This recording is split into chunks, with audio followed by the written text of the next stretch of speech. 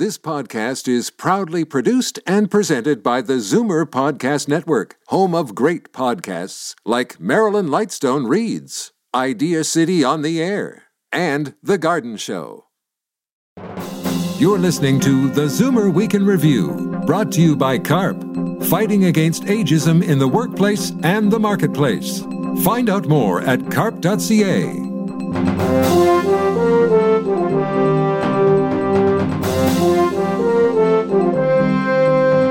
Citing air pollution as one of the biggest environmental threats to human health, the World Health Organization has just introduced new guidelines aimed at reducing deaths from key pollutants that cause cancer, cardiovascular, and respiratory diseases. The agency believes these new, stricter rules could save millions of lives after finding that air pollution's impact on health is far worse than previously thought. We reached environmental health scientist Dr. Jeffrey Brook at the University of Toronto. The WHO should really be applauded for taking this real firm stand on the health basis for air pollution, and at the same time, tackling this for several pollutants together, not just one or two. And that's really a gargantuan task that they've gone through a number of years, and it's certainly been a courageous step to state the truth that levels need to come down considerably. It seems to also come with a sense of urgency. So how impactful will these changes be? Well, the urgency is certainly a key part of being impactful. Everybody does look to the WHO for this advice, particularly in countries where they don't have the capability to synthesize the information and set their own guidelines. The profile that's being raised now will help make everybody realize how critical it is that we clean up the air more. Quite frankly, these guidelines, have been long time in coming. They're quite overdue. What actual things will have lower limits placed on them? I say that most of the pollutants that I've looked at closely have had their limits lowered. In reality, nothing has changed, though, from the current research evidence that, air pollution, even at low levels, has physiological effects that lead to chronic diseases, cardiovascular disease, respiratory disease, maybe even neurological disease, and reduced lifespan, and that some people are more susceptible. So those things, we've really already known over the last few years of building evidence. What's really great, though, is that the WHO has set these levels to be very low, and hence more protective guidelines than were there before. These objectives really are out of reach in many countries, not in Canada, but in many countries, they're so far below current levels. Why is it, do you think, that we've seen a reduction in smoking as new health evidence emerges about the dangers of cancer, but we seem to be much slower to react to air pollution and climate change? Well, it's part of our society, our burning of fossil fuels, the convenient way of life we have, the overconsumption that we experience. So, it's not an individual choice about smoking, or, an individual choice about the money you want to spend on smoking. It's just ingrained in our ways of life. I know that the statements that are coming out around this announcement are linking, air pollution and climate change more strongly, and making the point very clearly that if we get serious about reducing our burning of fossil fuels and our carbon emissions, that we're even more assuredly going to reap great health benefits because air pollution will come down at the same time. The good news is that during the pandemic, we saw Canada's big cities see air pollution fall by a third. But according to the WHO's study and report, that air pollution's impact on health now is far worse than previously thought. That's right. And we can thank a lot of this evidence to work done right here in Canada, where, because we do have low air pollution levels, we can look at how at these lower levels the population is being affected. And those studies have guided many decision makers or bodies like the WHO around the world to lower standards, consider that if we can look at sort of the alternate scenario of air pollution going away, and then we count, what we'd expect to be achieved in terms of lives saved. With the Canadian evidence, we can start to count those benefits down to much lower levels. Before, one might say, well, below 10 or whatever standard might be, we don't count benefits because we don't know if there are really effects. Now WHO is saying we should count benefits of air pollution reduction right down to these low levels. I appreciate your time. Thanks so much. No problem. That was U of T environmental health scientist Dr. Jeffrey Brook. And that brings us to the end of this week's edition of the Zoomer Week in Review. I'm Christine Ross in for Libby Znaimer. Thanks for joining me today. Be sure to come back next week to stay up to date with all things Zoomer worldwide. Zoomer Week in Review is produced by Zeev Huddy, Christine Ross, and Paul Thomas. Technical producer, Justin Eacock. Executive producer, Moses Znaimer. You're listening to the Zoomer Week in Review, brought to you by CARP, helping you unlock money you didn't know you had. Members-only discounts that can save you tons. Find out more at carp.ca.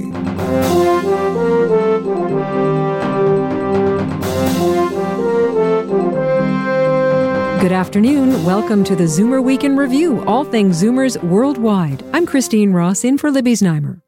A post-mortem on Monday's federal election, and the World Health Organization says new, lower air pollution could save millions of lives. But first, here are your Zoomer headlines from around the world. New research suggests a diet rich in dairy fat may lower the risk of heart disease, and the type and source of the fat is actually more important than the amount. The study, from an international team of experts, challenges the view that full-fat dairy products like cheese, yogurt, and milk should be avoided because of their high saturated fat content. Researchers say avoid products with added sugar or sodium, for instance, buy full-fat unflavored yogurt rather than low-fat. The world's tallest population is shrinking, and scientists want to know why. For years, the Netherlands has held the world title for having the tallest people on the planet, 6 feet for men, about 5'6" for women. But just released data suggests the height of the average Dutch person is shrinking, and one theory is the financial crisis that has meant an increase in unhealthy and more affordable food. Another notes increased immigration of shorter new population groups. Meantime, Canadians are not growing as fast as those of some other countries. Canadian men were the 5th tallest in the world back in 1914, but 27th a century later. And Americans are growing heavier rather than taller. Former Governor General Julie Payette has a new job, at least a temporary one. The woman who once lived at Rideau Hall and was referred to as Her Excellency was spotted working as a returning officer at a Montreal area riding this past week.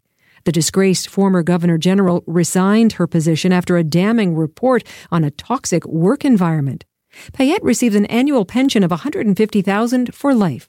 To replace her, the Trudeau government appointed Mary Simon, originally from Nunavut. I've always done it, so now I might just well keep right on doing it.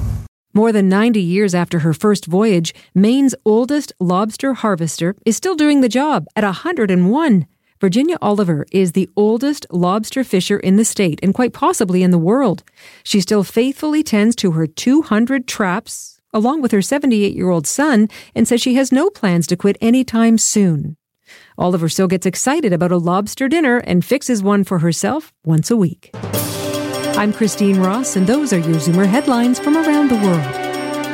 If you did not vote for us, I want you to know that we will stand up for you and work for you every single day. Was it a $600 million much ado about nothing? The dust is settling on the federal election that did little to shift the balance of power in Ottawa. Call it Groundhog Day or deja vu, but Justin Trudeau returns to power again to form a minority government. No leaders have stepped down, but Trudeau failed to secure a majority. Erin O'Toole and Jagmeet Singh failed to achieve breakthroughs for the Conservatives and NDP, and the leaders of the People's Party of Canada and the Green Party failed to win their seats. Zoomer News Vice President Libby Znaimer assembled a group of political pundits to weigh in. The Prime Minister spoke to unity, but the election highlighted the divisions among us. Quebec versus the rest of Canada, East versus West, vaccinated against unvaccinated, and yes, even young against old, not to mention a growing fringe of angry, disaffected people. So what part of this is most urgent? And Jason, you were talking about the popular support for the Conservatives, but it's mostly in the West versus the Central Canada and the East, which are more to the left. So what about all these rifts? Yeah, it's difficult. So one thing we lost Ontario by 3 or 4 points. It was very close. We lost the 905 by more than a handful, a lot closer than last time. So that's a step forward. But I generally agree with your contention, which is, Eastern Canada is the place that the Conservatives need to grow. But just on the point that you're trying to make, which is, I thought the Prime Minister, it's a bit disingenuous. Now, I realize I'm a political opponent of the Prime Minister, and I congratulate him on his win. They won this election campaign. This was not the sunny ways Justin Trudeau of 2015. This was a different Justin Trudeau who won this campaign. He spent the last 2 or 3 weeks of this campaign essentially calling people names. And I thought, as frustrated as we all are with those who are unvaccinated, Mr. Trudeau, really used that to his advantage, and it might have won them this election. But I do think there's long-term consequences to that. There's going to be anger long-term. There's going to be a disaffected fringe that's going to continue. I thought the Prime Minister, he did a lot to stoke division in this campaign, and he's going to have to do a lot to bring everyone together at the end of it. Bob? Yeah, I think that's nonsense, and I don't agree with it. I think if we just take a look at our vaccination levels across the country, they've been pretty good across the board. I think he worked his tail off in the last 18 months with the provinces. He had over 36 different meetings with premiers. I think they did a good job getting PPE out to people. So I think that there was a good job done on this file, and I think Canadians recognize that. Is it perfect? No. They did try to get as many people vaccinated as possible, but there is a hardcore, a wacko element, I'll be honest, out there who are not prepared to play ball. And I'm sorry, they don't get to dictate to the 90% of us what happens in this country. We need to move forward. We need to get the economy going again. We need to get lives back. We need to have a situation where people can visit their parents again in homes and other things like that. And we can't let this hostage taking continue. So I agree with the Prime Minister on this, and I completely disagree with Jason. But the question is, did the Prime Minister stoke divisions? Brilliantly. I mean, we're not talking about the underlying morality of it, as do you agree with him or not. He was brilliant at stoking the divisions. And by the way, the tiny vocal minority did get to dictate a lot more than I've seen in the media, with all due respect to my friend from the Conservatives who said in the first round that People's Party cost them a few votes here and there. They cost them 23 seats. There are 23 seats that if you added the People's Party vote to the Conservative vote, the Conservatives would have won those seats. So Maxime Bernier, without winning a seat, could have cost O'Toole the election. Point is that the Conservatives would have loved to have those votes in those close ridings. And the real division is deeper than what Trudeau did during an election campaign. And I'm not necessarily naive about what he did. He played the cards brilliantly, me as just an ordinary voter. But there are very deep divisions. And there are deep divisions, we know, within the Conservatives between the real the conservative Conservatives and the red Tories. That is going to hang like a weight around their neck. On the Liberal side, he can't win a majority because he can't hold the bloc to under 30 seats. So he's a permanent minority Prime Minister. Is he going to live with that for the next 2 years, or is he going to listen to the UN come calling with some nice offer? I predict the latter, but we'll see. To our NDP women, the NDP definitely going to be holding the balance of power. They're the most natural coalition partners. But as observers, do you think that Justin Trudeau will pay a price, or Erin O'Toole, Sarah Singh? They maybe need to look at a leadership review for Erin O'Toole. I know that just shortly after the election, the knives certainly came out with respect to his performance, some calling it lackluster. I think for us, as New Democrats, we're proud of the work that Jagmeet has done. And I think he's going to hold a similar position as he did before in terms of really pushing progressive ideas forward, holding Justin Trudeau to account. I think he did that brilliantly in the last parliament, and I'm hoping to see more of that. But I think in terms of this election, this was an election that no one wanted. Justin Trudeau told voters he would not be calling an election before it should be happening, and he did the opposite. And I think he has still a long way to go in order to gain the trust of Canadians. I also think it's important to note that, while I was out door knocking, what I was hearing from many, that their vote for the Liberal Party wasn't in support of the Liberal Party. It was to keep Conservatives out. Erin O'Toole is hoping he will still be around to lead the Conservatives through the next election, whenever it's called. But is the reason he's not our new Prime Minister because he rejected vaccine mandates and refused to criticize Jason Kenney's handling of the pandemic in Alberta. The Liberals failed to make the pandemic an issue at the outset, but did it help them in the end? And given that O'Toole went to the center on everything else, why not this? Jason, I have to say that's something that doesn't make sense to me. There are two things that I think Mr. O'Toole, if he had to go back, he would probably change. The first would have been he probably would have dealt with the vaccine mandate question in a different way. I think you do have to show leadership on this. I think he was in a very difficult position. I think he probably should have chosen the other alternative, or his team should have chosen the other alternative.